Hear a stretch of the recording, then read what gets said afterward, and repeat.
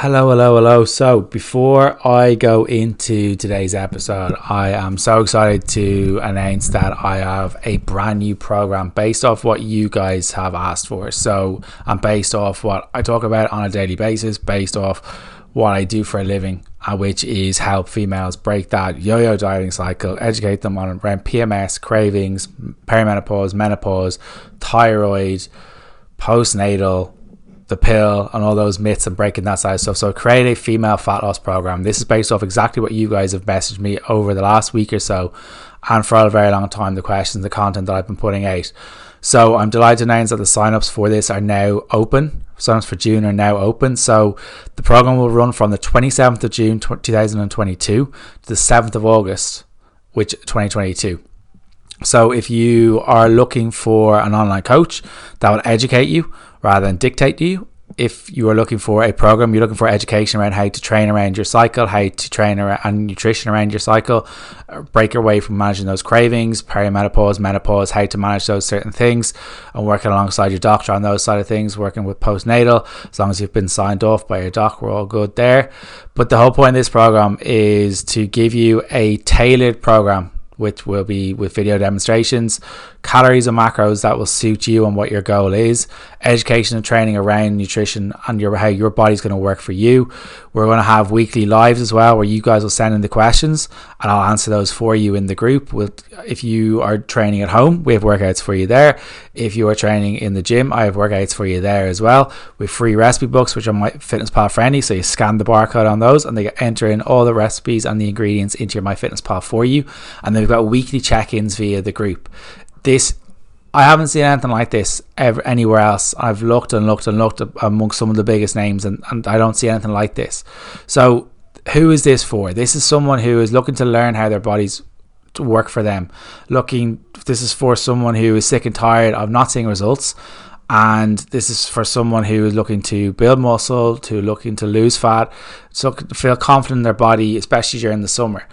And then we're looking to educate them around pesky cravings, deal with all things mental health, and then we're also looking at kind of having a group where people, like-minded people like yourself, who may be listening to this, maybe want to improve the relationship with food and look for that side of things. So if you're interested in this, and I highly recommend doing this, even to try it out. So it's a 6 week, the price is €149. So that's €149, and we'll go from the 27th of June 2022 to 7th of August 2022. So this is a tester group. This is the first group that I'm going to be working with on this. So you guys are going to be the leaders in this. You guys are going to get the lowest price of entry for this as well. So if you're interested in this, click in the link in the write-up for the podcast, or pop me a DM if you have any questions. Really super excited to see if you guys are joining. I really would encourage you to do it, not just from my own point of view, but I've created something here that I'm so proud of this, and the amount of resources and education that I've put into my own side of things, and my own knowledge that I've put in over the last 4.5 years of coaching women on a day-to-day basis, helping over 1,000 women. I cannot tell you how proud I am of this program. So if you're interested, click the link. We can easily jump on a call if you want. If you want to pop me a DM, we can do that as well. Price is $149, starts on the 27th of June until the 7th of August. Hope to see you guys there. Hi guys, and welcome to the next episode of the Shane Walsh podcast. So today's episode I'm really excited for, because I know I've been thinking about reaching out to Aidan for quite a while in relation to getting him on, and when the opportunity came along to ask Aidan to come on, it was never in doubt. So today's episode is with the amazing Aidan O'Mahony. So Aidan is an Irish Gaelic footballer who played for the Kerry senior GAA team, or football team. He has won 5 All-Irelands, he has won 2 All-Stars, and he is the author of an amazing book called Unbroken, and I would highly recommend anyone to go and get it. It was very successful when it came out, and I can see why, with the honesty, the honest approach, the incredible stories that Aidan has spoken about. So today's episode is a deep episode. There's a lot of thought-provoking stuff on it. We talk about football, we talk about how he's adapted to life after GAA, we talk about what made him kind of step away from it, we talk about the mental health side of things, we talk about the media, we talk about GAA now and what can be improved, where does it need to go, and we talk about kind of like his family and the importance of having people around him, so, and how he deals with the low days. So it's an amazingly open and honest episode, and I'm delighted to have had Aidan on. And if you want to talk to Aidan, or if you want to, in relation to follow Aidan, go onto AOM Fitness for his fitness page, and then Aidan O'Mahony on Instagram for his general page. So I hope you guys enjoyed the episode with Aidan O'Mahony. I highly recommend getting his book Unbroken, and I'll put the link into the show notes so you guys can click on that if you want to go get it. Highly recommend doing it. An incredible athlete, incredible man, incredible human. So thank you so much, Aidan, for coming on. So I hope you guys enjoyed the episode with Aidan O'Mahony. Aidan, how are we, sir? Very good, Shane. Delighted to be here.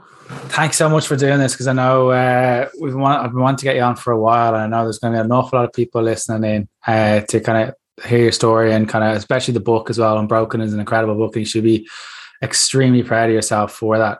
So anyone who isn't aware of your story and your background, can you kind of give us a little bit of an elevator pitch, a little bit of quick recap? Yeah, I suppose look, my background would have been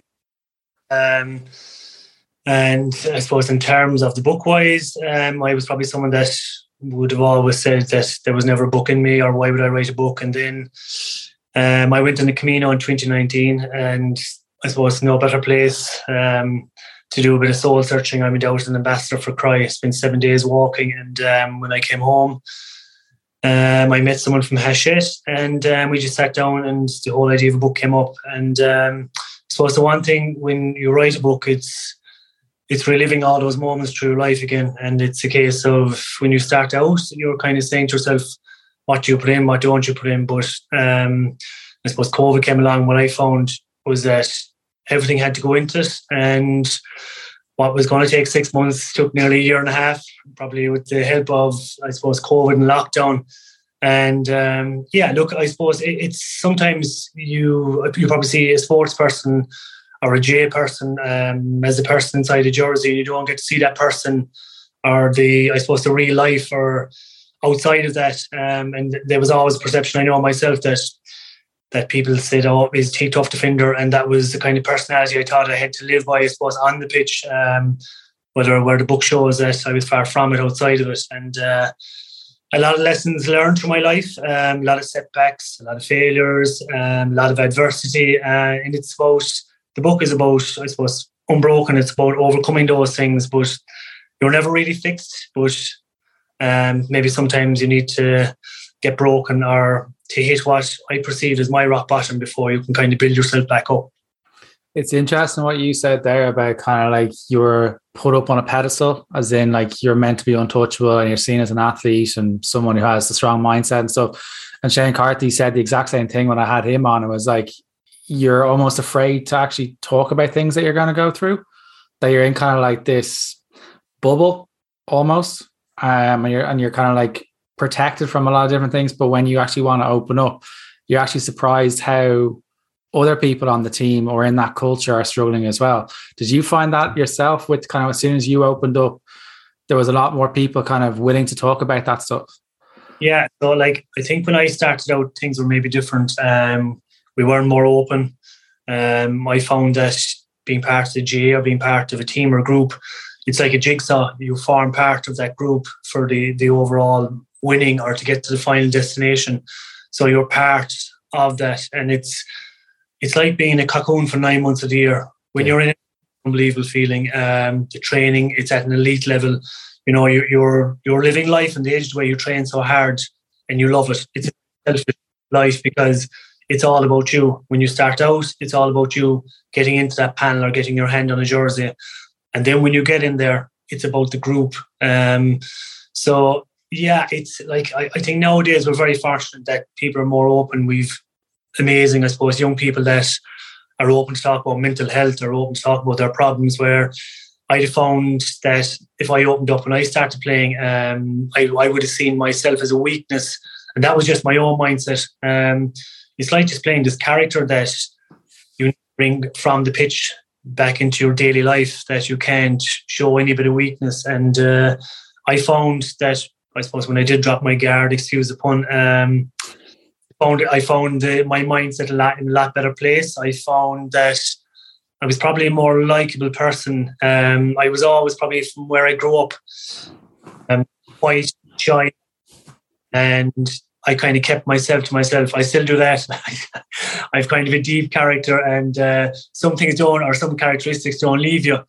But other times in those characteristics of being someone that's introvert can snowball into someone that doesn't deal with issues or deal with things and lets them all unravel to the detriment of themselves. And, you know, when, as I said, when you're someone like me that had no reason to see any weakness in myself, then it's a very dangerous road or a dangerous path to go down.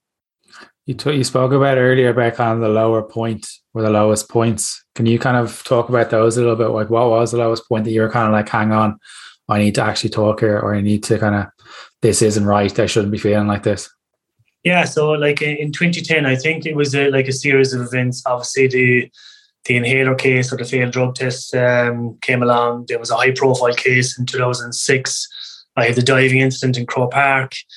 And I just found, even in 2009, in the couple of years running into it, my mindset wasn't in a great place. But as I said, you know, for me, that would have been a weakness if I walked over to someone and said, look, something's not right here, I'm not feeling well. And then 2010, I walked away from, it was something that gave me an identity, which I said myself, football was the identity that, you know, that was Aidan O'Mahony, GA background. And I walked away from it, and I found that time in life where I was at a crossroads where I could have gone down a path where I found myself going out more after games, and something you don't associate with an elite athlete is socialising more. But I found it was more of a thing that I was trying to beat myself with or bring myself down more. There was no enjoyment in it. And my mind was on overdrive, you know, even going to bed at night time, getting into the car, you know, trying to think straight. And I suppose the final straw, you know, about 3 or 4 days had passed and Kerry had gone all with her training camp. And I love those camps, you know, I love the training side of it, I love the gym side of it, the whole group and connectivity. And I made that decision to not go on it. And that was the final straw. Plus, I think sitting at my breakfast table one morning with my parents were elderly. They were probably old school where they didn't show their emotions. And when your mom and dad are sitting down beside you crying, you know that you're in a hard place then where, you know, you're seeing that and you're realising that all's not well in life. And I suppose with the support of my family, I made a conscious decision to go into Ashiree. And I suppose that was the beginning of something new for me where Aidan O'Mahony was beginning to unravel. It wasn't the footballer or it wasn't the guard. It was Aidan O'Mahony, the person that was after 30 years of living, was starting to unravel his life and his emotions and the issues and his past and stuff he didn't deal with. And like the difference between going in and going out is like I this kind of picture in my mind where I'm driving up to the gates and you're seeing the dark clouds, and that's what I was seeing for the years previous. And just coming out, it was like that. There's always this great saying that, you know, you have this thing in your mind what people think of you or what people are talking about you.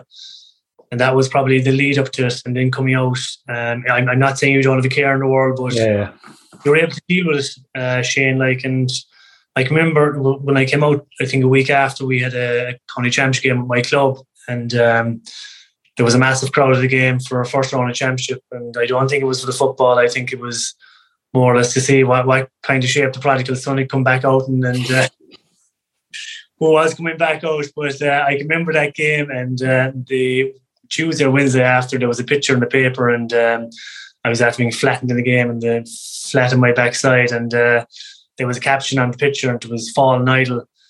And I can remember just smiling to myself saying, that's not what I'm going to leave myself be remembered for. And, you know, that was the start of something new, you know, but like every person's rock bottom is different and everyone's journey is different. And what I learned was that for me was my rock bottom then. And I needed to deal with it because I just didn't know where life was going to go, because nothing was enjoyable. Everything was money. I was just kind of coming and going, and just something needed to change. I can relate to an awful lot what you've said there about the whole thing of like caring what other people think. That was when I was at my lowest point. Like I was 1 week away from doing something very stupid. Back in 2017 after I got sick, so I can relate to that sentence. And our good friend Brian Keane, I'd never listened to a podcast in my life, and I found Brian's, and his sentence was stop caring what other people think. I was like, right, I actually need to go and get help now. I need to go and talk to someone. And it was that sentence just flicked me out of it. I was into the point of I need to go and talk to someone. I need to talk to my parents about what's been going on. As you said, it's like the only way I can describe my own thing was like it's like a kettle that's just been brewing, and then it just pops, and you're like, I actually need to do something now. That's the only way I can describe it. Yeah, and I think, like as I said, I think nowadays, I think younger people are more open. Like as I said, I'm not a complete open book still, but yeah. Small things you take away in life, like you used to there, that sentence, just small things that I suppose get you through daily life, and you can kind of see the goodness in yourself, number one, but then to see the goodness in life outside of it. I've two little girls at home now, a 3 and a 5-year-old as well, like, and I put myself back in 2010 and look at myself now where I'm over in Manchester sitting in a hotel talking to you, getting ready for exams, more stress. But those small little things, Shane, even just when I landed here today, just walking down the road there to the street, someplace I haven't been before, and just taking in the air and like carefree. And I'm not saying not having a care in the world, but just being able to do that, the small little things. I think that's what we need to be grateful in life, where sometimes, and this is probably the beauty of social media now, where it's really driven, and it's a massive marketing tool for a lot of people. And sometimes we get carried away where your phone is in your hand 24/7 and you're watching what other people are doing, and you're kind of saying to yourself, geez, I wish. And I've stopped that, where I'm kind of saying, no, I don't need to be on social media. Yes, like with the AOM Fitness Instagram page, I type up stuff that's current or stuff that I do in the gym myself. But apart from that, like, it's kind of, you need to live life. And when you were talking to your parents, I know that the generational thing is a huge impact. Have you felt that has brought you closer together in that kind of like having that kind of open or raw conversations, or was it kind of like, has it brought you a different direction, or how has it managed you guys with your parents? Like I suppose what they got back was their son. That morning at the breakfast table, they had lost their son. Yeah. My parents would have been very quiet people. I grew up in a farming background. My dad worked in Cadbury's. My mom raised 7 kids.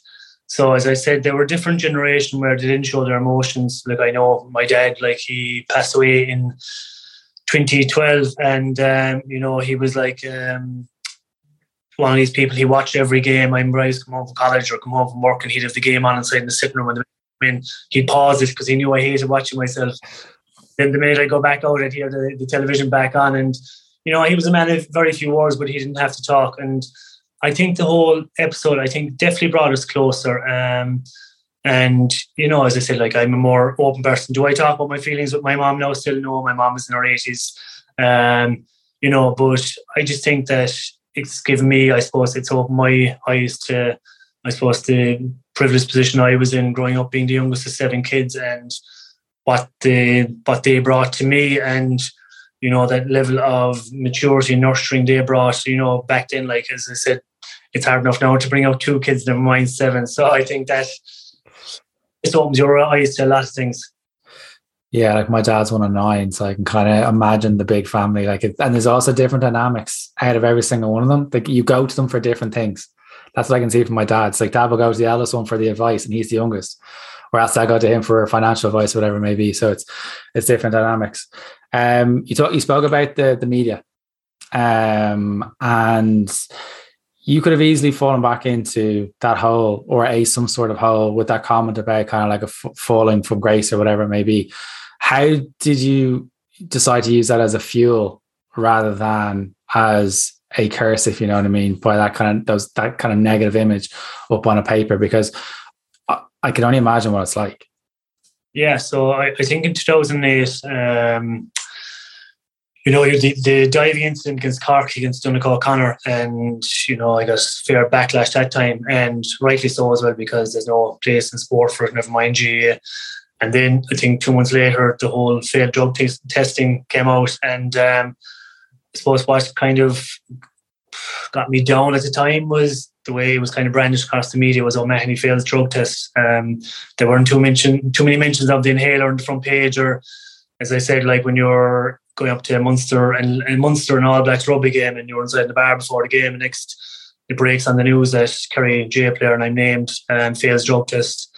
The news was leaked before I had any chance to say anything myself, and I suppose it was a quiet time of the year as well, Shane, so I got plenty of media coverage, and obviously sympathy was in short supply after the diving incident, so I kind of went for 3 or 4 months. It's probably the first time I actually fell out of love with sport, because when you're an asthmatic, obviously I knew I was going to be cleared, but I was like guilty before even being trialed on anything, and it was the first time ever, and there was no real mention of, that I was diagnosed with asthma when I was 8 years of age and suffered badly and still have asthma. And, it just didn't sit too well with me. And obviously didn't snowball on to 2 years later when I saw that media, I suppose, clip of Fallen Idol. I think my mind was just in a different place where I was able to deal with it and tease it out and say, yeah, look, there's something there you need to prove to yourself, instead of the last couple of years we're trying to prove everyone else wrong. And it's a big thing in life where you need to prove it to yourself.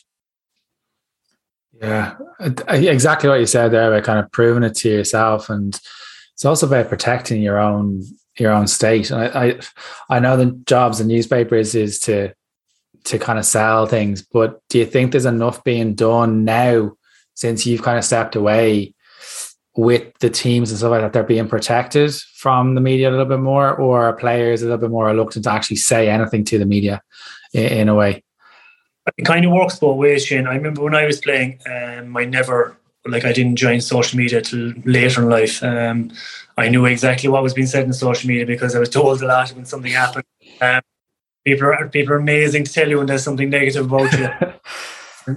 So, I think the way it works now is that if you have a profile out of J, or if you're trying to make a profile, Shane, you need to be current, you need to be on social media, which is a dangerous side. I found that when I was off social media, or I wasn't doing openings, or you weren't going to these events, there was no stick to beat you with.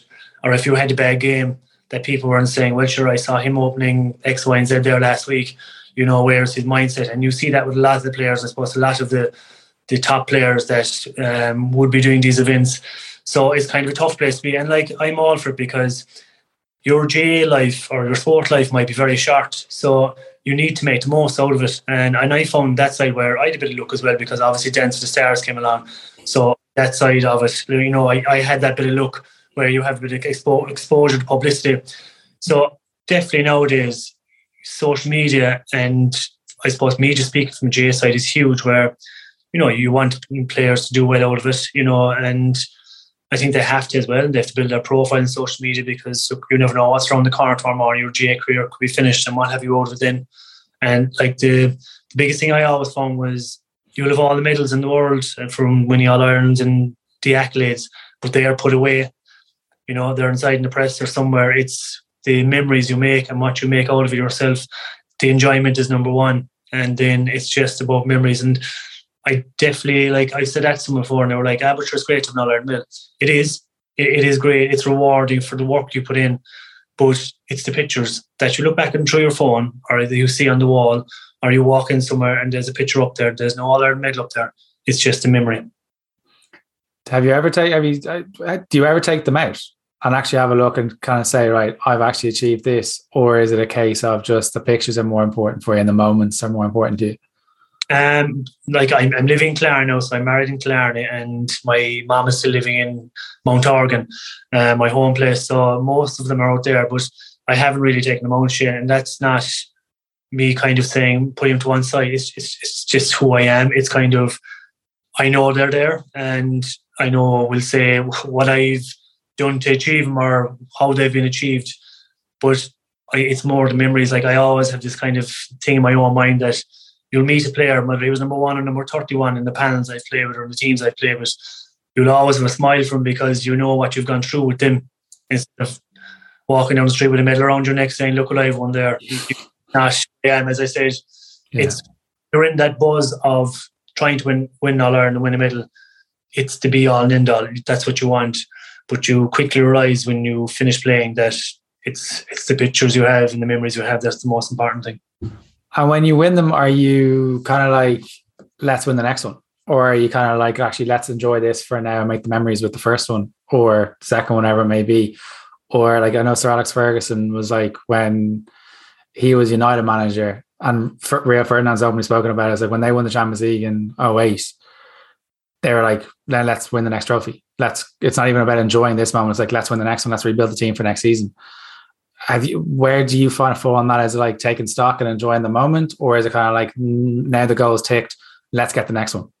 Yeah, I think the biggest thing you learn in life is from failure. I was lucky enough to win All-Ireland 2004. Amazing feeling. You can imagine the first stop was my own home club in Rathmore, so the train down, which was probably the beauty of being from Rathmore. The train always stopped in Rathmore first, so you'd every player there, everyone in the management. There was no one missing, like where 2 months down the line you're trying to do clubs with the cup and you've only 5 players. So everyone's there on the day, they're there in their suit. There's thousands of people from your own community. That's an amazing feeling. And then I remember 2005 we lost. It's a lot of hurt. Failure hurts, and I suppose that's the way it's supposed to. And the only way of getting rid of that hurt is, unfortunately, give it to someone else in another final day the following year. But that hurt drives you on. And I found that where, like, failure, what you want is you lose an All-Ireland final. The Tuesday morning after All-Ireland final, losing is a tough place to be. There's no one ringing you. There's no one patting you on the back. You're waiting to get back with your club. You're waiting for the 2 or 3 months to snowball very quickly that you're back training again. And then it's about, like, the basics. Your first thing is you're trying to get a jersey for the league. You're now trying to make a championship.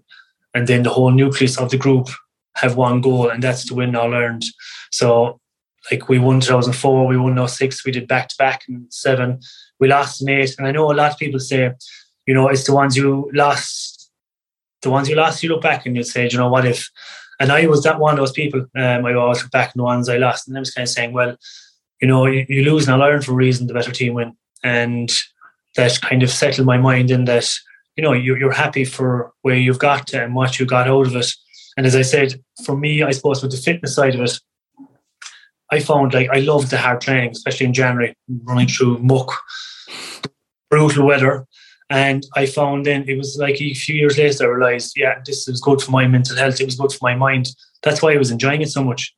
It was like that indoctrination that I needed, you know, to stimulate the mind and the brain, that I just knew that there was massive positives out, and that's what I took forward, I suppose, from my GA career, where I brought the fitness element with me.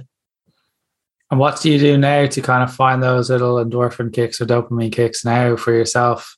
I know you're still training like a lunatic and you're still doing runs and stuff and all that kind of, but what do you kind of do to kind of find that in another way? Family life will give that to you. You know, I'm married to Denise and we have a 3 and a 5-year-old 2 girls. So they're a great routine to have. So you're in bed nearly every night at 9:30, around 5:30. There's no more need for alarm clocks. So, like, small things like that. Like, as I said, now being away now for today now and tomorrow, you'd obviously miss the kids at home. So you kind of opens your eyes to what you're grateful for. And then, like, the buzz things to me is just training. Like, I'm still playing my club. I won't tell you what age I am, but I'm over the 40 mark. And as I said, it's still proving something to myself. I'm enjoying it, which is the most important thing. I love the training side of it. I was out swimming last night. I hate the open water, but I'm still pushing myself. I want to do a triathlon this year. It's just a fear of not having my legs on the ground is, I don't know why. I think it was when I was younger, I jumped into a lake or something and got a fright. So even last night I was out with one of my colleagues there, John Gilmartin, and we did, I think it was 900 metres, but every time I went into the deep end, I could see myself going back. And for a guy now that's been at this for a year and a half. So those things give me a buzz because there's a great challenge in them. And, you know, I suppose if life was straightforward, it'd be boring. So they are the challenges that still give me a buzz. And you talk about challenges and stuff. I'm sure Dancing with the Stars was a challenge. Very out of your comfort zone. Like, how did that come about? And what was it straight away yes for you? Or was it kind of like, I actually need to think about this? Or was it like, right, I'm doing this for the crack? Yeah, so I retired in 2016. Yeah. And I just found at the time, I got a phone call from Joe O'Connor. He's in Nicest Fitness. And I was a member there at the time. And Joe had been involved in Ireland's fittest family. And he just said to me, look, they're thinking about having a Kerry player on Dance with the Stars. Would you have any interest? and like what I had envisaged in my mind and what it actually was were two different things, thank God, because if I knew exactly what it was, I probably wouldn't have done it. But I remember coming off the phone call, and then I got a phone call from Adam McGarry Byrne. He was the producer, and he just laid it out. He said it's 21 hours a week. It's going to be on the Sunday night. It's going to start in January. We'd our first child, Lucia, would have been coming in March, which would be in the middle of the show if I was still to get on there. And it gave me every reason. I said to myself why I shouldn't do it, why it wasn't for me. You're outside your comfort zone. You don't belong on television. You don't have a dancing background or an acting background. And when I put all those together, I can look back at the person I was in 2010 and said, that person wouldn't do it. I was different now. And I went and did it. And then the first day I went up there, I remember getting back into the car after. I rang Denise and said, oh God, what am I have to get myself into? But there was no backing out then, Shane. Like it was full throttle, and it was a brilliant experience where you had 11 people with 11 different personalities from different parts of the country coming together. It was the first show, which the unknown was great. You never knew what each week held. So it was thoroughly enjoyable. And, like the winning part was irrelevant because Lucia came on week 9. And it was just about getting to the finish line. Then it's like an All-Ireland final. When you get to the final, it's just about performing to the best of your ability. And that's what it was. And, it just closed off another chapter where it was like ticking a box of doing something on television where you would never, ever have seen yourself. Like if I rewound the clock for 20 or 25 years ago, would I have seen myself playing GA? Not a hope. The interest wasn't there. I wasn't one of these players that was going watching the great Kerry Golden Year teams. Would I have seen myself on television? Absolutely not. The last person to have seen. And that's not because of doubts. That's just the person I was. I would never have seen myself that forward or to set goals and stuff. So there's a lesson there for any person in life that if I could do those or even be part of something like that, then the world's the oyster for a lot of definitely young people. It's I can't dance, so I think I'll save everyone from that. In relation to because I know with GAA, it's very tribal, especially the kind of the town thing. Then there's also the county thing. How do you deal with the actual pressure cooker itself when the big competitions, when it's coming to crunch time? How do you kind of pull yourself to kind of get into kind of the right lane, right frame of mind for either or? Is it more difficult to get into it for Kerry, or is it more difficult to get into for your club? Or is it just right, this is just a job, let's get it done? Well, I found that when you get in with your county and you get your first jersey, you never want to let it go. And you go from being the hunter to the hunted because everyone wants to take the jersey off you. When you're getting older, I found myself going back earlier every year to the gym and to running on my own so that I was ahead of the pack when we came to our pre-season. So my off-season was my pre-season. I knew that mentally that I needed to be ahead of the younger lads. And then it was a case of a fight for the jersey. So the county thing is, it's an honour when you put on that jersey, you represent your county. And it's not a cliche, it's that honour. And my mind was always if you've every box ticked, you've every training session attended. I always went to training an hour early. And it weren't for physio or anything like that. It was just to be there an hour early. It was good for my mind. Just take in the kind of the scene and the atmosphere before we trained. So every box ticked: gym, nutrition, sleep, recovery. And I found the older I was getting, I said to myself, right, if I go out in a day and some player beats me, then so be it. It's not for the case of cutting corners. I've every box ticked. It's because he was better than me. And that was the kind of the motto that I live by. And then with the club, I found the younger years when I was at Kerry that when you go back to your club, there's an onus on you to perform. And there's an onus on you because there's a young guy there that's trying to get into the Kerry team. And now he has a chance to mark you in a club game. So I was always wary of that whether we were playing county championship or county league or any game, that I always wanted to beat my man. I always wanted to beat my opponent. And at the same time, you need to be standing out for your team. And I suppose it's changed now where a lot of the county lads don't get to tug out for their clubs when they're in the in-season because of injuries and, because the season is condensed, so you don't only see them for county championship. But for us back then, it was a huge thing because when you perform with your club, you brought it into Kerry. And the same with Kerry, when you were performing with Kerry, you brought that level of intensity and aggression and ability back into your club as well. How did you not kind of like psych yourself out though from going into that bubble and that kind of mind frame of like, right, now nutrition, now sleep? Or was that your way of kind of like controlling what you could, and then the outcome will take the rest of control of itself? Just routine. I remember 2014, I think I lived the year on brown bread and tuna and vegetables, looking back on it. And it was just like, I can remember no fizzy drinks, no potatoes, no sweets, nothing. And I felt great. And it wasn't a case of I'm missing this or I'm missing that. As I said, when you're in that bubble of trying to win an All-Ireland, especially in 2014, because there was a lot of people talking about the group were in transition and we were too old. And that adds fire to what you want. So it's very easy then to kind of set yourself up at the start of the year to go on that kind of journey where, as I said, it can be very selfish. There's no social events. You're trying to hide away from everyone. And I don't mean hide away from avoiding people, but you're trying to get every inch or every ounce to football to get to that promised land. And sometimes that it's not that it takes energy from you. It's when you're in that group for 9 months, it becomes affectionate, it becomes your family. And everything that happens outside of it, unfortunately, is nearly irrelevant because your mind is just hell-bent or driven on getting up the Hogan steps in All-Ireland final day. How have you found the transition into kind of doing a little bit of the coaching as well, from kind of going from player to doing a little bit of coaching, especially with the youngsters and stuff? Yeah, I think I've learned from my own career that, I've been in both sides of the fence where I've been starting to 2009 from being dropped for the first time after month's final to walking away in 2010. So I'm always conscious that there's a life outside of sport and there's a life outside of GA. And I try to bring that in first. Even the college this year, I was a manager at MTU and we got to the Sigerson semi-final. And at the start of the year, I think we had 5 players. And I just said to the lads, right, they're with our clubs, they're with the county. Let's leave them alone until nearly Christmas time and see what comes back. And next we got a massive buy-in. But I just tried to be very open with them. I'd be in contact with them constantly, not play games saying, where are you, left, right and centre. There's life outside and they had 2 years of lockdown.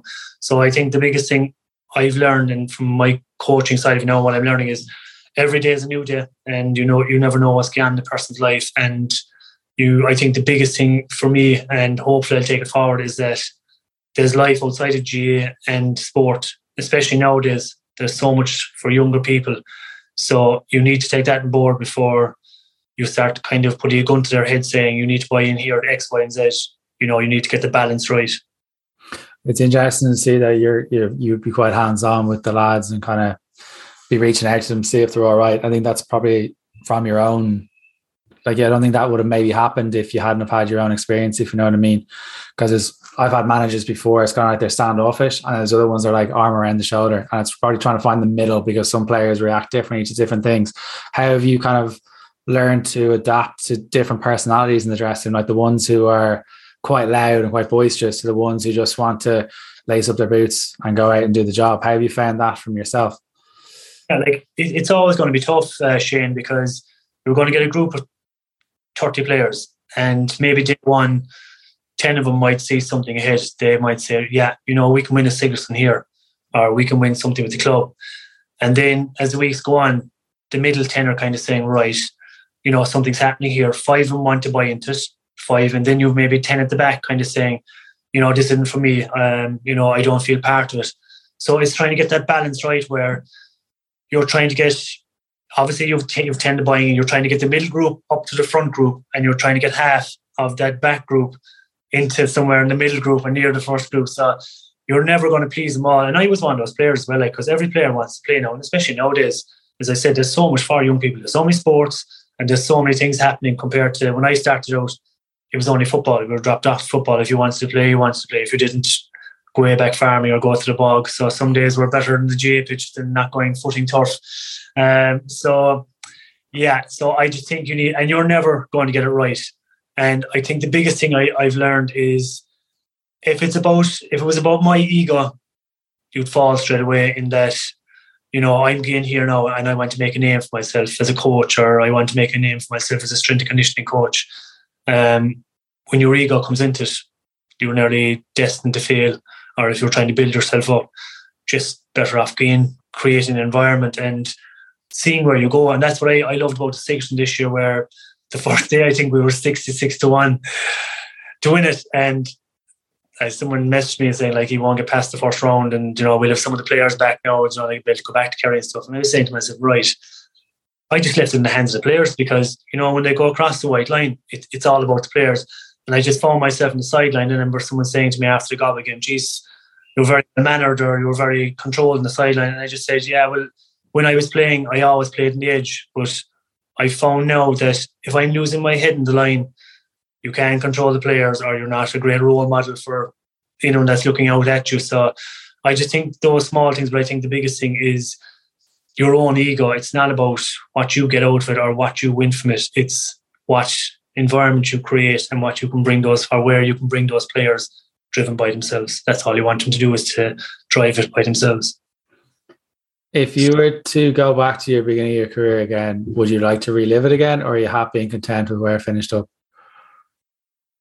Look, I suppose everyone's journey is different. On the road, and for a reason. Like as I said, life threw a good few curveballs that I didn't deal with too well, but I was probably fortunate enough to come out the other side of it. So, would you change life? There's always certain things you change, but you have to live. You need to, I suppose, address things. You need to face adversity. You need to mix the good with the bad days, and I still have them. They never leave, because I think sometimes when we do these podcasts, Shane, and stuff, people go away saying, geez, he has a great now, haven't you? But it doesn't. Like, I take every day as it comes. I have good days, I have bad days. I'm studying now at the moment, and I still get stressed the night before and stuff like that. Like, so I suppose what I'm saying is I'm trying to live a normal life for myself in my own lane. And, I don't know what the future holds, but I'm just trying to keep into my own lane at the moment and try to deal with things best that I can, I suppose, at this present time. I love that. I know when you're on the fitness page and stuff like that, you get asked an awful lot of questions, particularly from young players. It seems to be from asking for advice, and you can see that kind of like as the coach is kind of stepping up inside you. If someone was coming to you that was trying to get into a panel or into their club team or whatever it may be, and they were struggling to get their place, what advice would you give them? I think you need to persist with it, because even in 1998, I was the minors, and before the month's final, I broke my nose, and I didn't come back for a month after. And I came on for 10 minutes in the All-Ireland semi-final. That was it. Under 21, which was back then. The first year I was sub. The first year I didn't make the panel. The second year I was sub. Third year I was captain. And then I was at a crossroads saying, will I make Kerry, won't I? And I found it very difficult. The asthma. It's not use it as an excuse. It was just, I was a lot easier to give in to the asthma back then than kind of go through where people say, right, you need to go through that kind of pain threshold of hanging in there to start. It's like learning you're learning. What I found was when I started day one, the running was, I just couldn't stick with it. My mind just wanted to give in the whole time. And it's like doing your apprenticeship. You just need to hang in there. You need a bit of luck. You need someone to, I suppose, have faith in you. Like what I always found was my club managers saw something in me that I didn't see myself. And then I got a bit of luck. Paddy O'Shea brought me in the first year. I was on the panel, and I remember sitting down the Tyrone game in the subs with Paul Galvin, and I was looking out saying, I want to be out there. And then my mindset changed to wanting to be out there, to being out there, and why it's great wanting to be out there.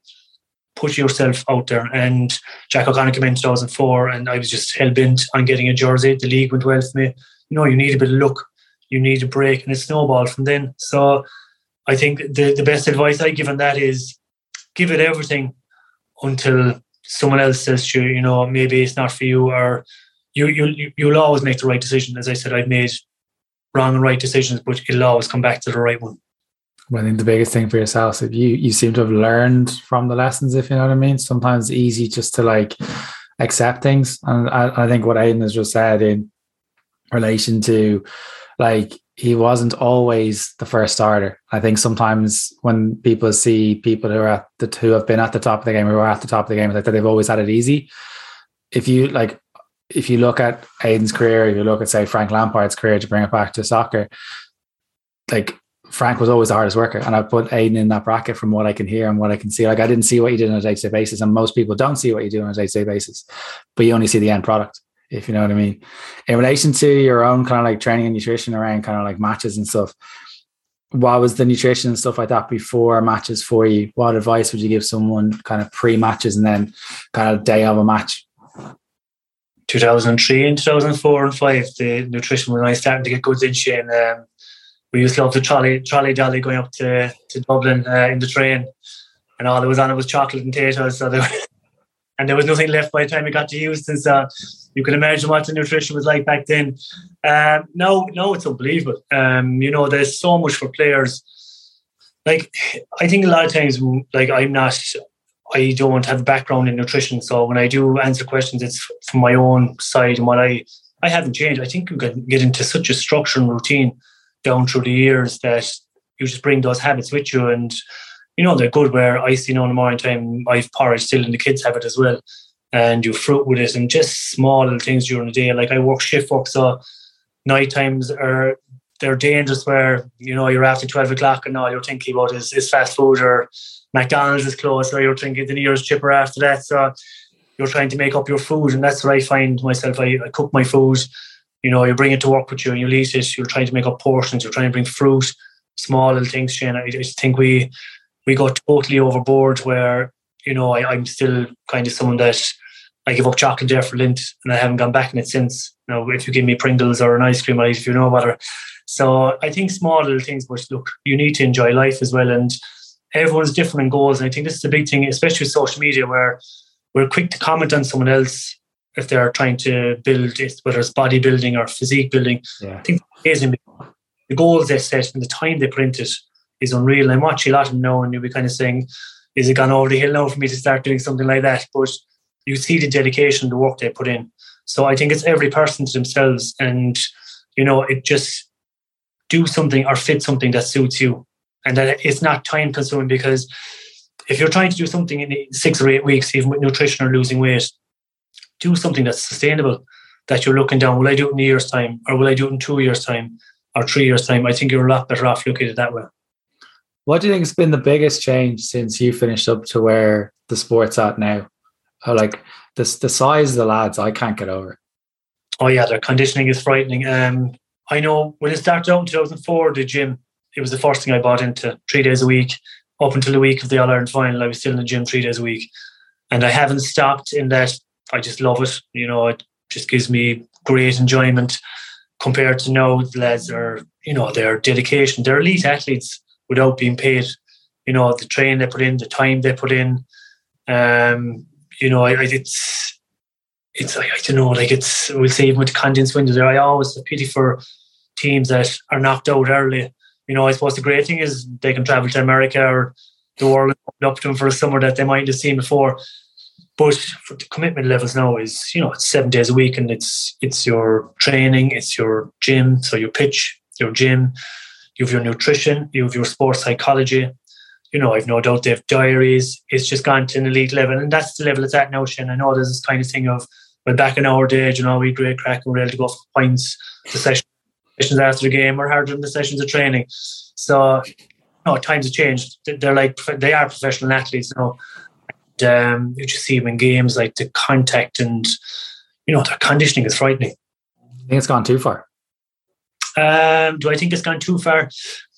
The only way we know if it's gone too far, Shane, is if more and more players start stepping away from it. If the buy-in is too much, if it's filtering down into the clubs where your lads are saying, right, you're only playing football, you can't do anything else. Lads need to have a life outside of it. I think with the condensed window, it's good in that the GA season is shorter, but those lads have to go back to their clubs, which means they're probably keep going until October, November. So I just think there just needs to be more tweaking on it. And I think it needs to come from the players. Like, the GA is nothing without the players. I know that's kind of a broad thing to say, but think about it. If the players don't turn up, there's no games. So, like, it's in their hands, I suppose, what they want. And, I suppose it's fine for the big counties if you're contesting All-Ireland finals every year.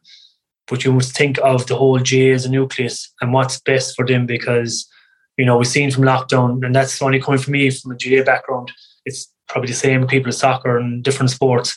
When you didn't have it, you miss it. And it's just, as I said, if it keeps going, every year you win All Ireland, the bar is lifted, and you always hear these inklings of what teams are doing.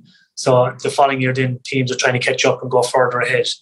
So like, where does it stop is the thing, and I'm conscious of that myself when I'm coaching or training teams. If you're trying to get them to the gym, you were talking about twice a week. Yeah. If you want to pitch, that's 5 days a week. And I'm a firm believer then, like, most games and stuff should be on a Friday night where players have the weekend off.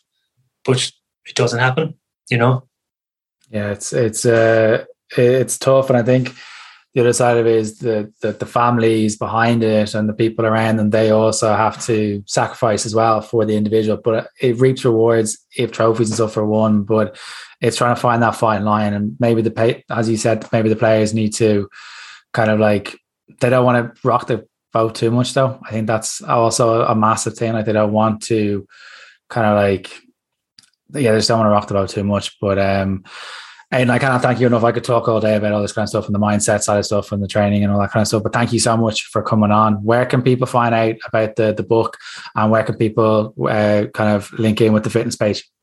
Yeah, so the book is Unbroken. I think it's in Easton's and all stores, online as well. And my own pages are AOM Fitness. And just on that as well, Shane, I know it took me a long time to come on with you. We're both busy, but really appreciate it. As I always said, the great sign of any podcast is when you can sit down, no matter what part of the world, as in Manchester at the moment, and just feel easy. And you've maybe feel very easy today, and especially talking about, I suppose, a lot of these things about mindsets and mental health and stuff. It's great to talk to someone like you and just keep up the amazing work. And I see the work you do, and that's pure honesty from your side, and that just helps people. So well done to you as well. Thank you very much. I know you've been really supportive of the page and the stuff as well. So thank you very much for that. Aidan, thank you so much for coming on. Pleasure, Shane. Thank you.